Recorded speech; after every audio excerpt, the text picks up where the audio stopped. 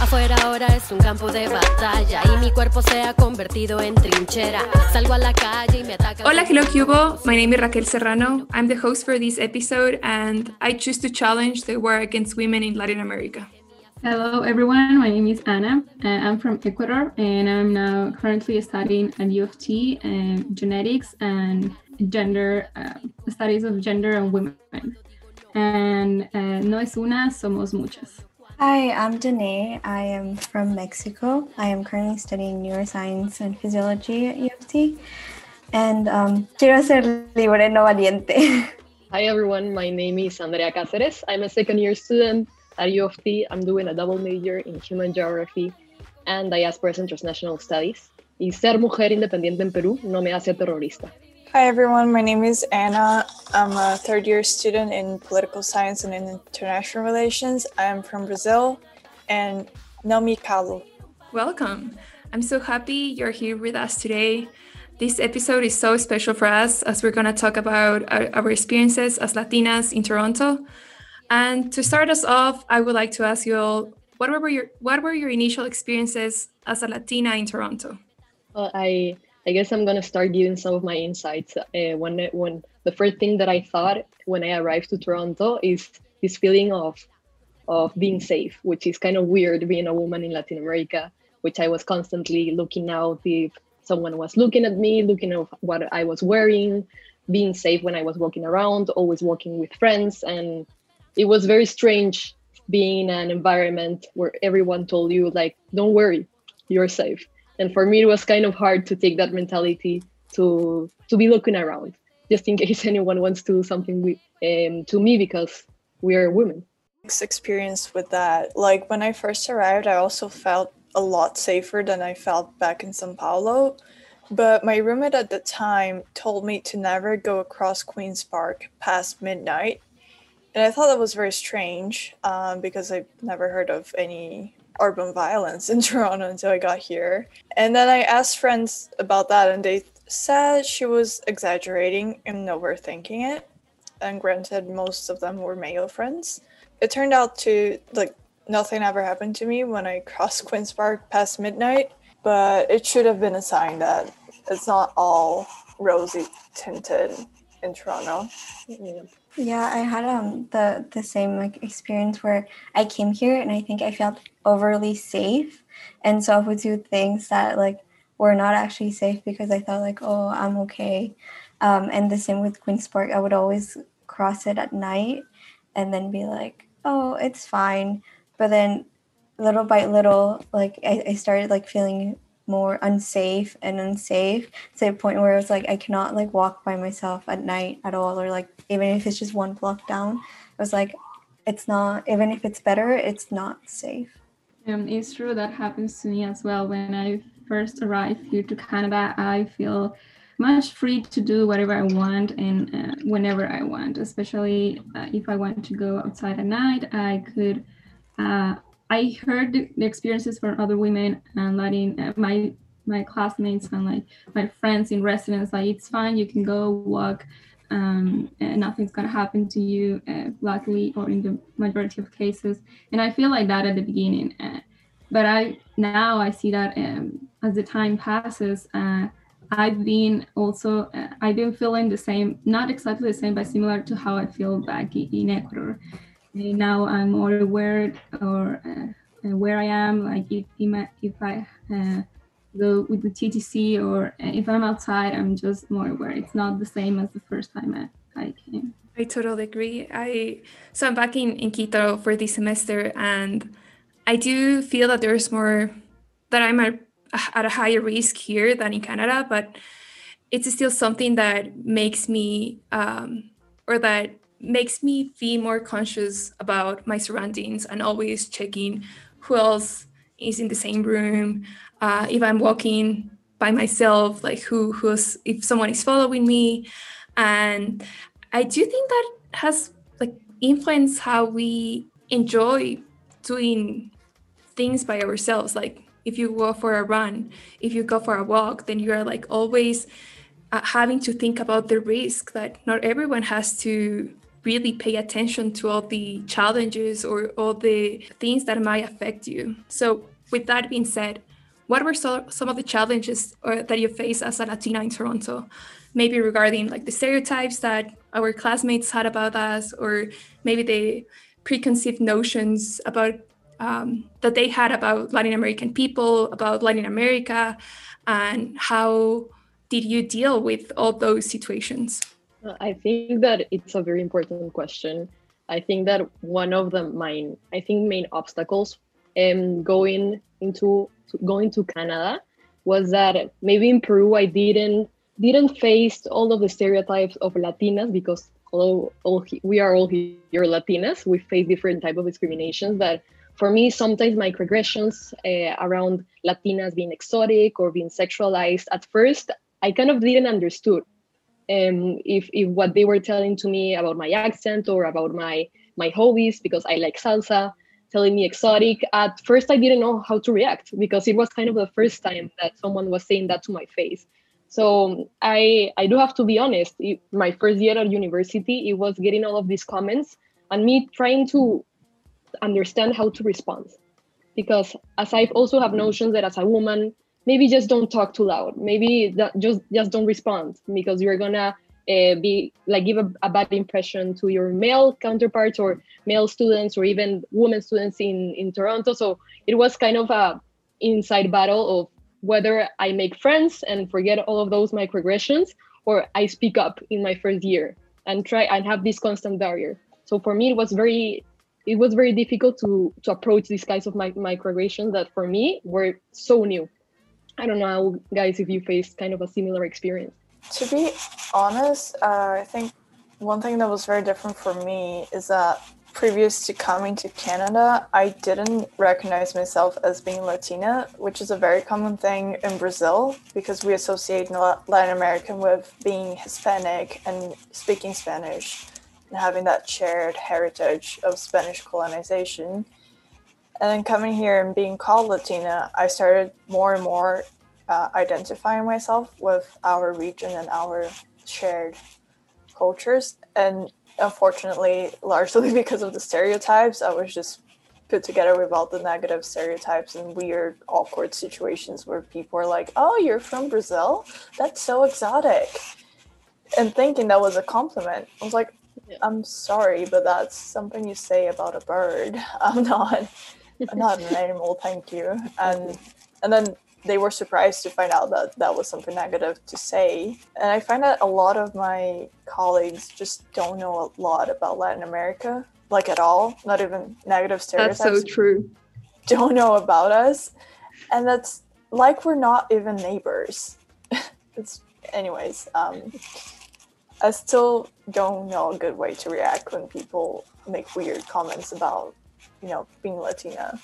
I think that there are like different factors playing together especially at the beginning, because we are trying to adapt to a new country and to a new language, and also we are trying to understand the different social dynamics that are happens here in Canada, and they're not similar to our country or to Latin America. So that's why I think it's sometimes difficult to react to. You don't know how to say, you don't know if that's okay to say or not. At the beginning, I remember being happy that people ask me where I'm from, and I can talk about Ecuador and educate them a little bit about my country and Latin America, because as you said, Anna, people sometimes don't really know about Latin America or small countries like Ecuador. They wouldn't even know where it's it, or they will thought that it's in another continent. And so I like at the beginning the part of it's okay that you don't know, I can explain you, and you can try to understand and maybe learn by yourself later. But when it gets repeated with the time, like a lot of people even think like if that is what you have to do is to teach them or not, or or what you have to expect from them as well? Yeah, I think I had like a different experience coming here because I lived in the US, so I had to really like encounter those like microaggressions. But I think because I encountered them when I was young, I just normalized them, and I was like, yeah, like okay, and like I didn't realize until coming here where like there isn't as much representation of Latin Americans compared to the US, especially in Texas, that like it was really hurtful because I was staying alone in it. And then when people would be like surprised by the fact that I am Latina, or they said that I was from Mexico because like my accent wasn't thick or things like that, and I was trying to like kind of hide it because like people would just comment on it, then I was like, at first I was like, okay, like it's fine. But then I was like, no, it's not. And I think the way that I've tried to handle that, it's like making, like being real to myself and being like, yeah, this is who I am. Like, this is the clothes that I wear. This is the jewelry that I wear. This is where I'm from. And like, I'm proud of it. And like, you can say whatever, but like, you have to respect everything that I do as well.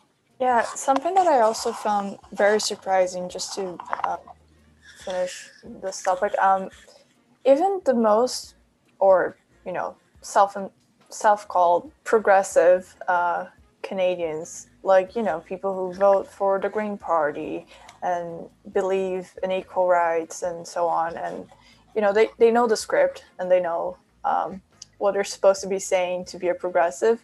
Even those people, especially men, are completely unaware of like Latino issues, to the point of saying or calling a female partner a spicy señorita and not realizing how aggressive that is and like how offensive that can be. I was very surprised that progressiveness has very different meanings in Canada and in Brazil. That's so true. And I do think it's a process, because you don't go from being shocked after someone tells you that you're spicy or you're exotic to celebrating your culture and empowering other women. Like it's a long process for you to go through and understanding. And it also gets complicated when you start internalizing all these stereotypes, internalizing all the societal expectations that we have when we are back home, internalizing all those norms and things that people think about Latin Americans. And then you're like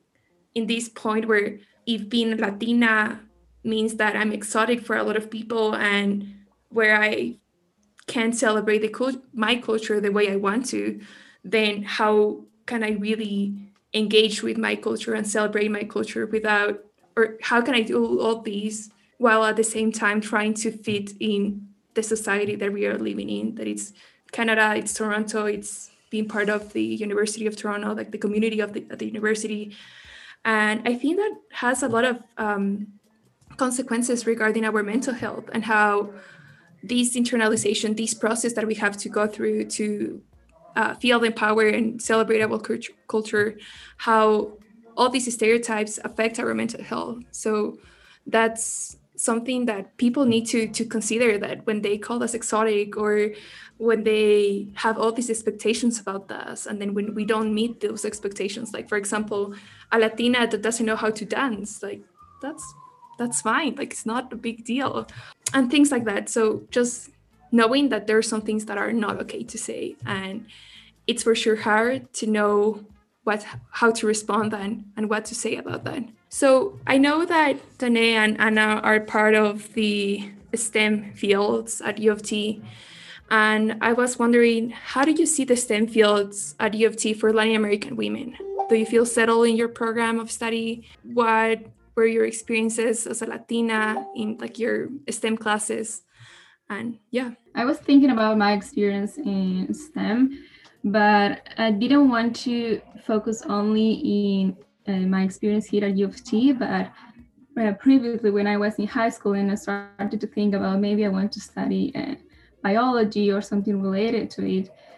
And then when I just came here and went to first year, I realized the difference in knowledge that I had compared to my classmates. Obviously, different factors are playing there as well. Like we are from different countries, and high school, of course, was very different from the high schools here in Canada. But I realized that even if I compare high schools in my city, I've seen how I don't know if this is the mentality of Ecuador, of Latin America, how there is lack of support to women that wants to study science or something related to it. It's just because, for example, we have some opportunities to go to different cities and like to go to learn more from universities or like different resources there in Ecuador. And even I could see that my male friends from other high schools, they had the chance to go there and experience that, but I couldn't because of my high school and like that mentality that no, it's better for you to just stay here. And then if I think that's just a limitation for me when I came here to Canada and then go to first year and see the difference that, for example, in my labs of first year, I could see how most of the labs that we did, my classmates already did that in their high school and they knew most of the stuff. And I could feel like a limitation that I didn't know enough and maybe I wouldn't have the same possibilities or chances to learn more, or like it was just harder for me. But in the coming years, I learned. I see that it's okay if you didn't have that background, you can still learn, and you can participate in classes and like get all the knowledge that you want and like feel at the same level are your classmates. And relating like my experience as women in Latin women in STEM and UofT, I don't see that representation in our classrooms. I met, I think, 1 or 2 Latinas throughout my my education. I mean, last year right now, and Little. yes, and I don't know, maybe there are more. It's just we don't. I don't know what's like exactly the problem. We don't present ourselves as Latinas, or we don't have that chance, or we don't create those spaces where we can go and talk about our experiences as Latinas in STEM, in a STEM. But yeah, I think that there's more to do there to actually like call up women, all the Latina women there, that you can be together and work together, and like it's time for us to work together. Yeah. I have a question actually for the two people in STEM. Do you find that you have female profs or enough female profs? Because I was just talking to my roommate the other day. In political science, I had a great total of 2 female profs in 3 years of my degree. So I was just wondering if STEM is different in that respect. I think we do have quite like a bit of female profs. I think maybe not 50-50, but like pretty close. And that's something I actually noticed because I was thinking back on my professors in STEM, and I realized that there was representation in terms of gender, but not in terms of like Latin American professors. And I haven't had a single professor who identifies as Latin American so far in STEM. And I remember going through the whole like faculty list and the Department of Physiology and just trying to look for a name that seemed like Latin American to try to find and I also see. do that. Yeah, and I was like, because I want to meet like people who come from Latin America and who are scientists and leading scientists, but so far like I haven't found any. And I think that those show like in terms of like the STEM field, because like I remember telling a peer in one of my tutorials for neuroscience, and when he asked me like, where are you from, and I said Mexico, he kind of looked at me like, oh, and then he was like, oh, like you're from Mexico, but like you grew up here. And I was like, no, like I am from Mexico. Like I was born and bred there. And I think it's because for them, it's kind of like inconceivable to think that somebody from Latin America can be like smart in like terms of like science or like just like very like successful or something, like because I think they don't associate technology or like progressiveness and Latin America, and I think that's something I've seen a lot in like people in my classes, that they just don't think that there's any science in Latin America. Sadly, I think that happens in so many departments at UofT though. Yeah. Like with Ana Acosta, we were planning a panel discussion that's gonna take place next Wednesday, and we were looking for professors that with a Latinx background, and we were also looking for professors just like with a Spanish name, because sometimes like that's the only way for you to find like Latinx professors. So we were looking for them, and we couldn't find more than one or two. And that's surprising. I'm part of the Women and Gender Studies program, and we don't have a professor from Latin America. You see that when you're going through the faculty list, you see representation from different continents, different countries, but I couldn't find any for Latin America. So it's surprising that we don't have that representation in Women and Gender Studies in the political science department. Although there's a professor, Marta Balaguera, she's part of the political science department. But in so many other departments in humanities and social sciences, you don't really see Latin American professors. And if you don't have that representation, how can you, like, let's say, see yourself in academia, or how can you get the support from people that look like you, that might have the same experiences? So if there's no representation, how can you really support Latinx students at UofT? I completely agree with what you're saying. And for me, it's been the experience that if I don't look into the specific programs, I'm not going to get any of those inclusive perspectives. Like all of the big programs around UofT, like they're all like Eurocentric perspectives. It's kind of more work for us as Latinas, because we do not only choose the course that we like with the syllabus that we like, but we have to go an extra step. Okay, if they talk about Latin America, are they going to continue with this Eurocentric perspective? Are they going to perpetuate stereotypes and as being the ones, like every time that they say something, telling them that it's not that way? I think we've talked a lot about this. It's like constant double check and double work for us to really make sure that we're getting a comprehensive and inclusive education. And if we do not do that extra work, and I refer also to the girls that are in STEM, it seems like as women, they also undermine our possibilities in any academia perspective. And furthermore, as Latinas as well, as you talk, it's all of these perceptions that, oh, we come from developing countries, oh, we didn't get the best education to be in this place right now, and to have the knowledge to say to the professor, oh, it's not this way. And maybe students laugh sometimes when you say something. So I do feel that it's double work all the time. And for me, it's been kind of exhausting, to be honest. It is kind of exhausting. I used to try and look up what was going on in Latin America during the period that we were studying in school. But eventually I gave up because I have too much coursework to also add on, like reading up on things that are not being covered and will not be on an exam or an essay. And I tried adding a minor in Latin American Studies for that reason, but I don't think I'll be able to finish that.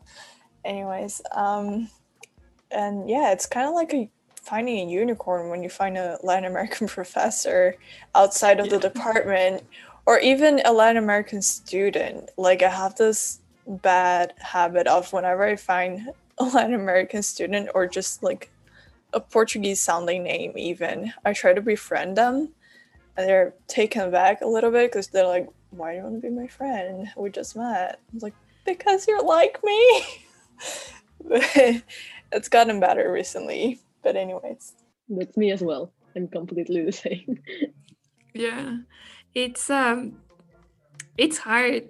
There's no representation. There's these Eurocentric approaches that our professors use. At least I've taken a couple of history classes, and whenever we talk about Latin America, it's always about banana wars and countries that produce and coffee, cotton. Drug wars as well. Yeah. The debt crisis.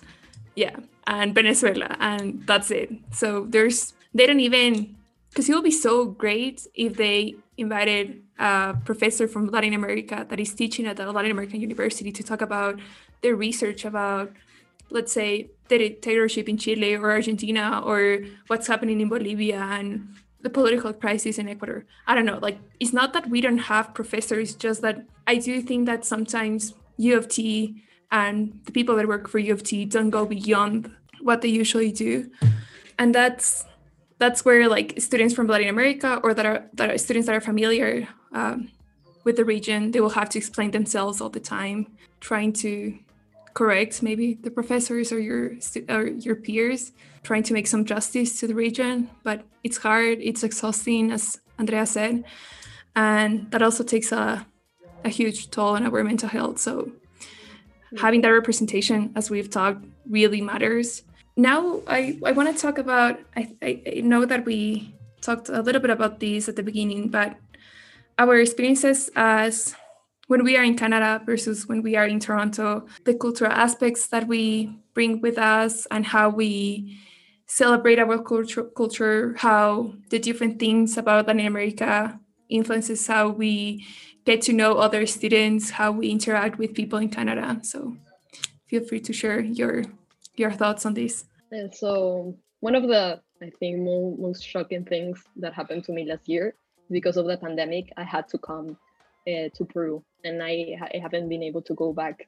And definitely my first year at university was so important on creating a woman and a Latinx identity. As we've mentioned before, many of us didn't consider ourselves maybe Latinas or from the Latinx community until going abroad. So for me, it was a kind of putting myself and understanding that I have a voice as a woman, I have a voice as a Latinx member of the community. But when I came back to Peru, I suddenly restricted myself because it was so normalized for me to sometimes not stand up.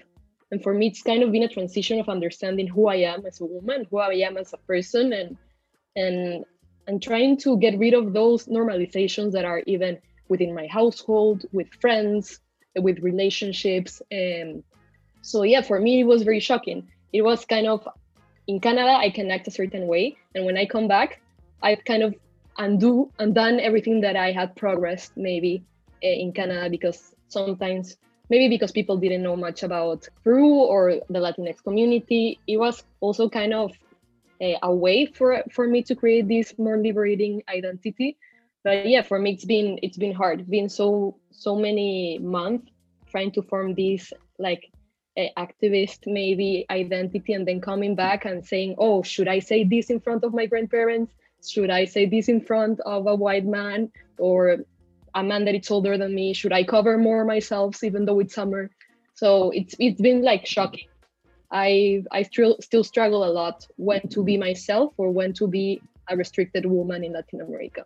That's actually so interesting. I had the opposite experience coming to Canada, and I think it's actually very, very interesting that we had the opposite experience. Like in high school, I used to be known for being militant and like activist in feminism and like take no BS from no man and like stand up, speak up.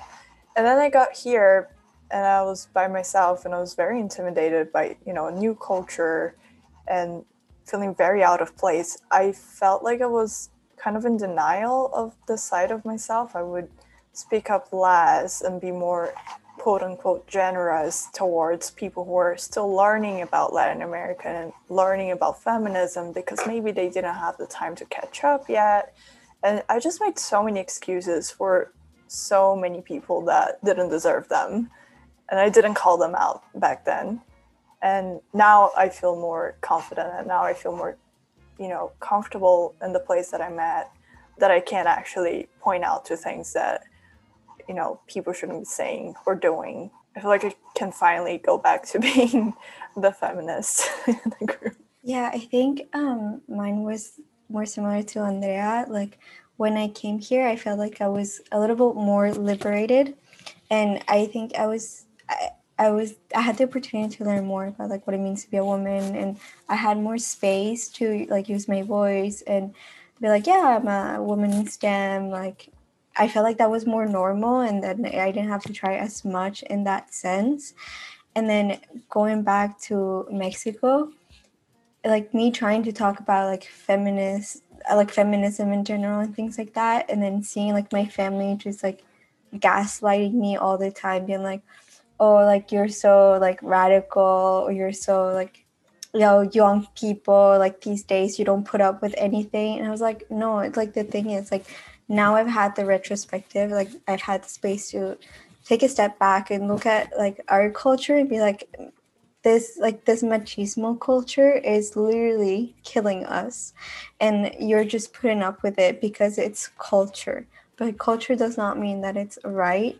And so I think going back home sometimes can be exhausting, because then like all my thoughts are like stopped all the time, and it got to the point where it was like, am I the one doing something wrong? Like, am I really just like a radical or something? But it's not. It's just, there's just such a difference in the way that we're allowed to talk and voice our opinions as women in Latin America compared to here.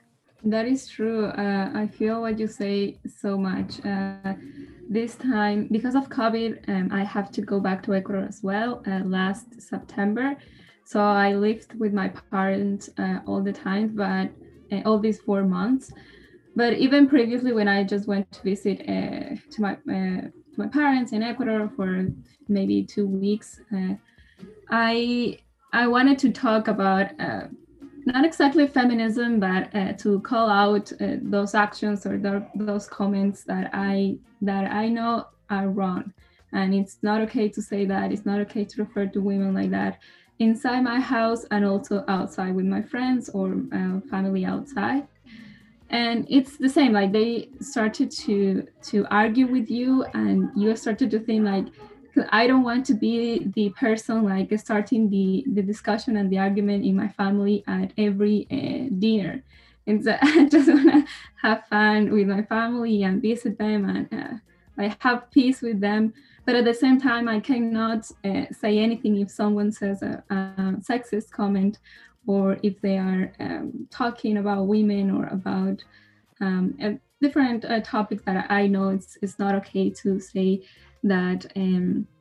So it's hard, and I remember this time that I spent with my parents. At the end, they have a nickname for me, which was like it was not a nickname, but it was that they say why. I always ask why. So they were always saying that you are the one who always asks why. And it's true. At the beginning, I was like, you can say whatever you want. But then I felt like I like that if they want to call me like that, that's fine. Because I like that I'm not going to like to not say anything if I hear racist or discrimination, gender-based discrimination comment or action.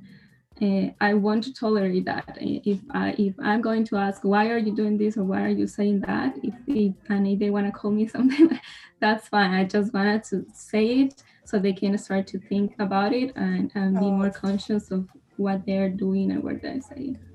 That reminds me of a great song by Fiona Apple, "Kick Me Under the Table." Really good song. Really recommend. Anyways, sorry. Thank you. I really like what you said, Anna. I think that asking why is so powerful, like questioning our culture. And that goes back to what Danae was saying about what culture means for us. And not because it's culture or tradition doesn't mean that we cannot change that or that we cannot question those entities. And that goes back to like history and the legacy of colonialism, the establishment of patriarchal institutions, gender-based violence and micromachismos that we see within our institutions. So asking why, I think, is key for us to understand where and what we can do to change our situation.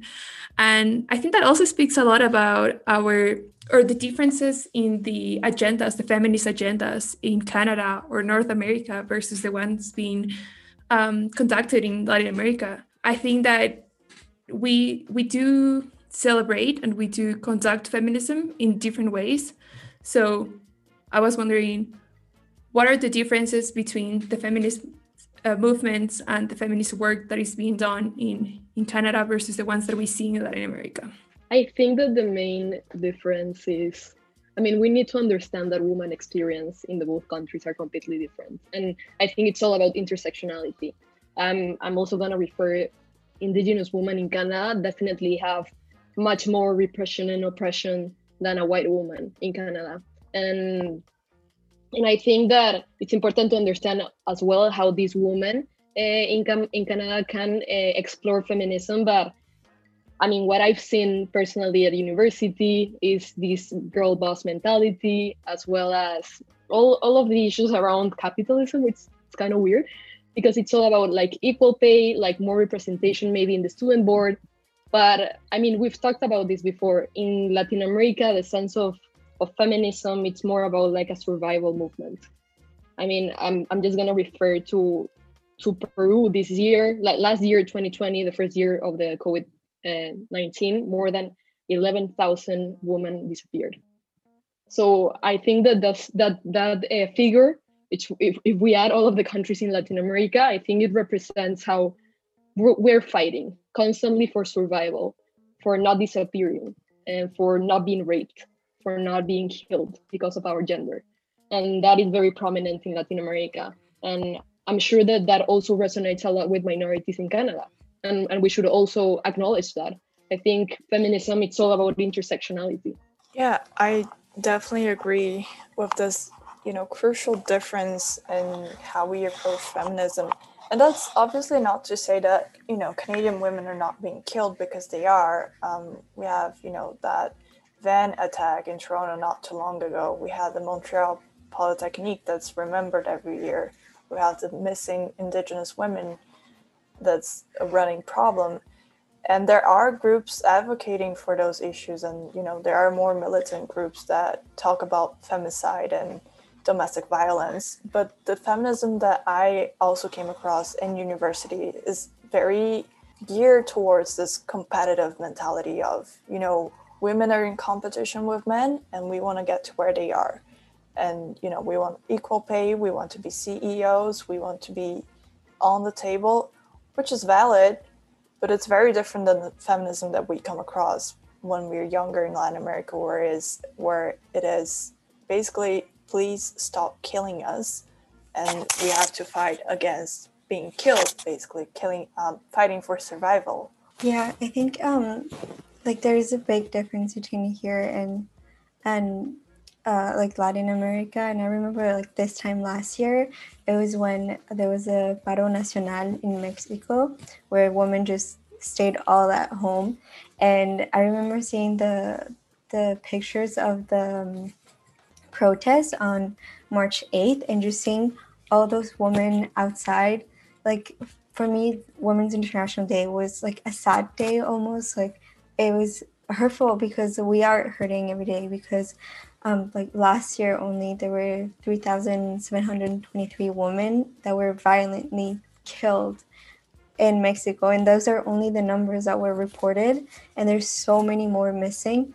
And so when I think feminism, I really think like anger almost, and like sadness and just exhaustion.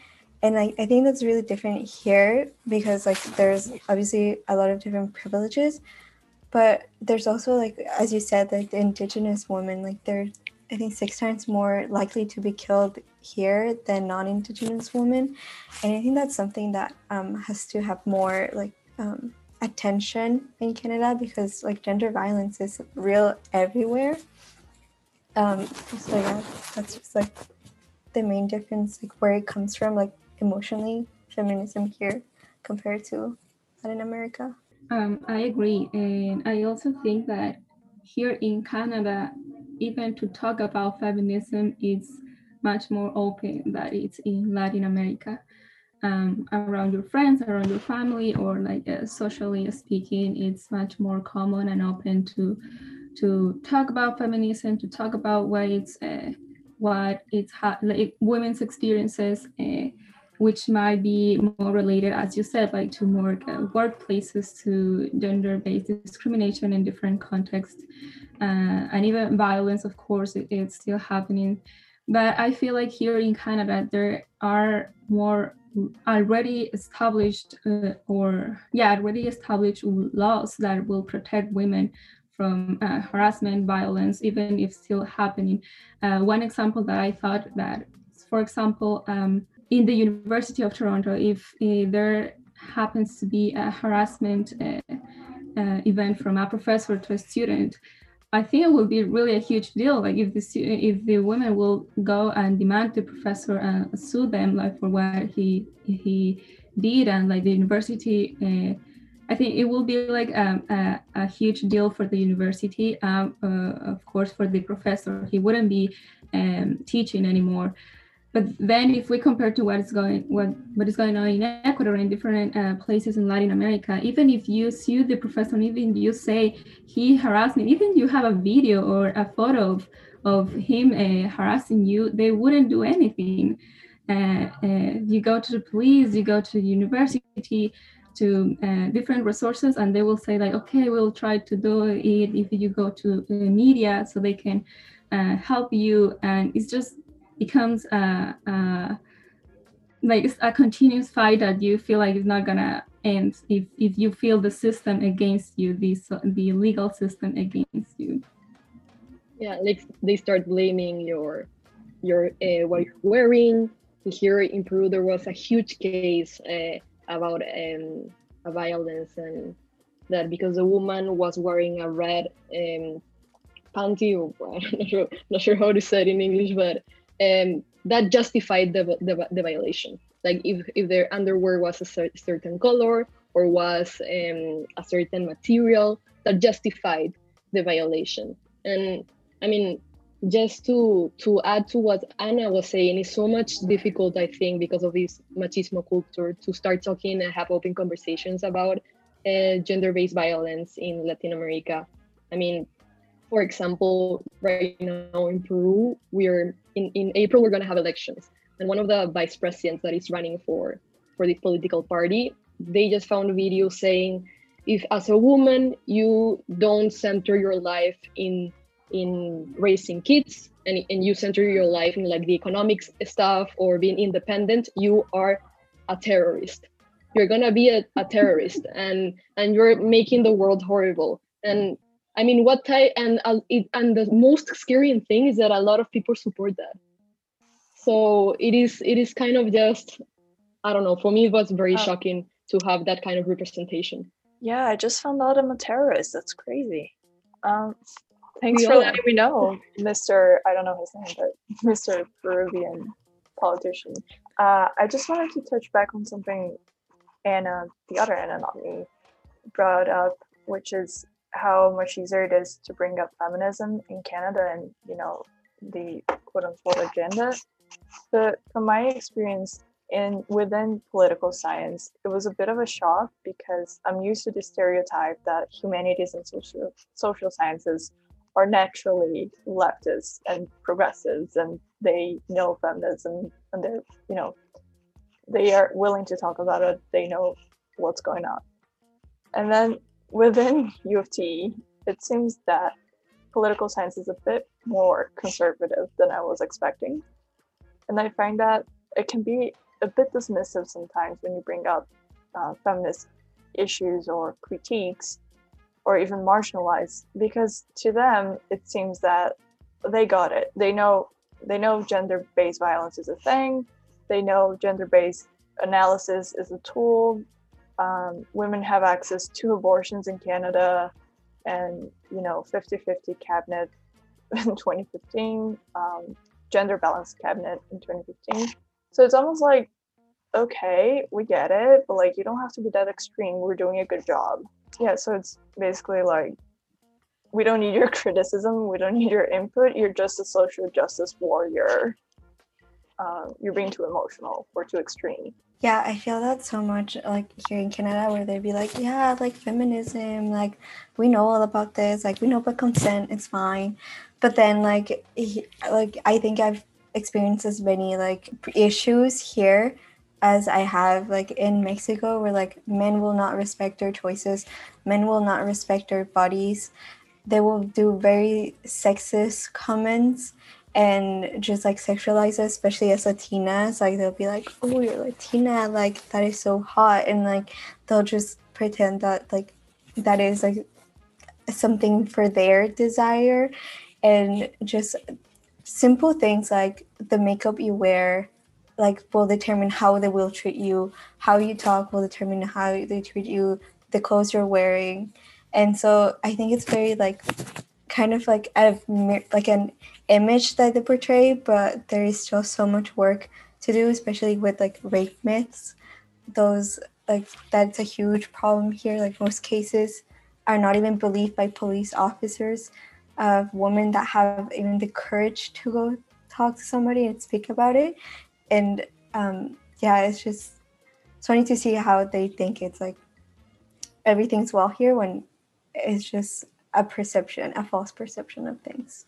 Yeah, I do think that, as you've mentioned, there's a difference between the origins of feminism in Latin America and the feminisms in Canada, and also acknowledging the multiple levels of oppression that many women face in Canada. So it's not like Canada is the paradise and that's what we should look for coming from Latin America, because there are two different agendas, there are two different contexts that we cannot really apply. It's not a one-size-fits-all type of approach.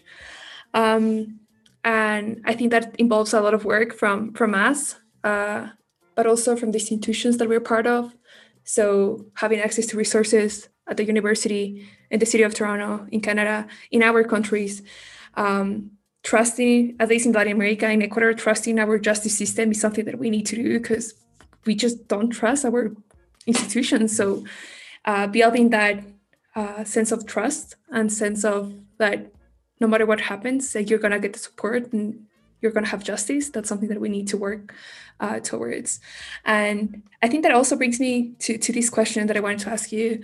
So what are some of the resources that you've got access as a Latina to empower yourself, to support other women, to get to know other women in STEM, to get to know other women in human science, social sciences and humanities, and other resources that you've had access in Toronto to help you become the person that you want to be? I think that the most important and sometimes the hardest thing as Latinas and women is to understand that we're not alone. And for me, it was amazing to find this Latinx community. Not only because I could share my culture with them and they could acknowledge the importance of that culture with us sometimes, because we need to recognize that within our community, there's also a lot of sexist type of relationship, but understanding that I'm not alone, that I could have these types of conversations as the one that we're having today. Understanding as well, and maybe opening my mind that other cultures also face different types of racism and oppressions towards women. And that was very eye-opening to me. This is such a global problem, and it is just trying to get the right people around you. I think that understanding who you are, understanding your identity, and trying to find people that relate to those same experiences, for me, was great. I mean, OLAS is one of the organizations that really helped me understand how can I embrace being a woman and being a Latina at the University of Toronto. Yeah, I think it definitely helps to overcome, or it helped me overcome my initial denial of, oh, Canada is not that bad. I'm not saying Canada is bad, but, the making excuses for, the problems that I faced as a Latina woman. I think meeting other Latinas and having someone else complain about the same things as you makes you realize that, no, you're not crazy. You're not exaggerating. Those things exist. They happen. And, there is support for you. There is a community that can support you. And just one very specific resource that I found during my undergrad is the Hassle-Free Clinic, which I preach about to all my female friends, which is a great way to access reproductive rights in Canada and support. They do everything from contraception to advising to, if you need an abortion, it's a safe procedure here. And anyone has access to it. You don't have to be a citizen. You don't have to be a permanent resident. That's so good. Thank you for sharing that. Yeah, I think for me, it was getting involved with clubs and just initiatives that speak to me personally. So the most important one so far for me has been Scientista, which is a student-led club at UofT that tries to really promote the voices of women or people who identify as women in STEM. And I think what I liked most is that talking to all these people, like we really focus a lot on like all their failures and showing like that we all go through this, but that in the end, like if we really believe in ourselves and we find the right people to support us, like you can make it, and like nobody else can tell you what you have to do or what you can do. Like you can do it. And also just trying to find people that are open to like hearing about your culture, about who you are and your experiences, and sharing small parts of your culture. Like for me, it's like doing things like Dia de los Muertos with people that I really care about, and just finding those little like Latinx communities around Toronto, like that just like helped me a lot to whenever like I miss home, where I feel like part of me is fading. I think those are just little things that make a big difference. For me, I think I've been lucky, especially at the beginning of my years of study, that I had Latinas around me that studied the same as what I was studying. But I would love to join one of the STEM women in STEM clubs, and I highly recommend for any person studying STEM or in any science that they're studying, trying to join women's focus club of that would be really helpful to just listen to the experience of other people that is not always the same, or it could be the same as yours.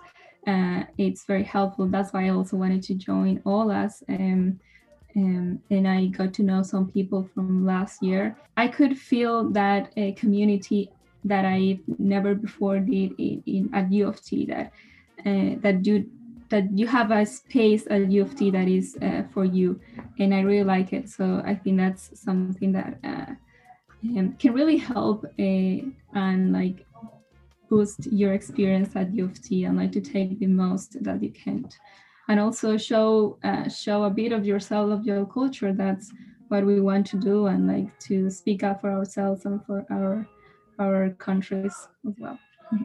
Amazing. Before we wrap up this episode, I have a final question. And that is, what advice would you give to your younger self? In 3, like a small sentence. What advice would you give to your younger self? We're all just staring at each other and laughing like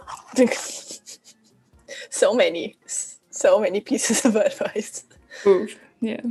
But let's say there's a first-year Latinx student listening to the podcast, and they are going through what Andrea shared with us today, and what we also expressed about not knowing how to deal with microaggressions and not knowing how to celebrate and empower, like feel empowered.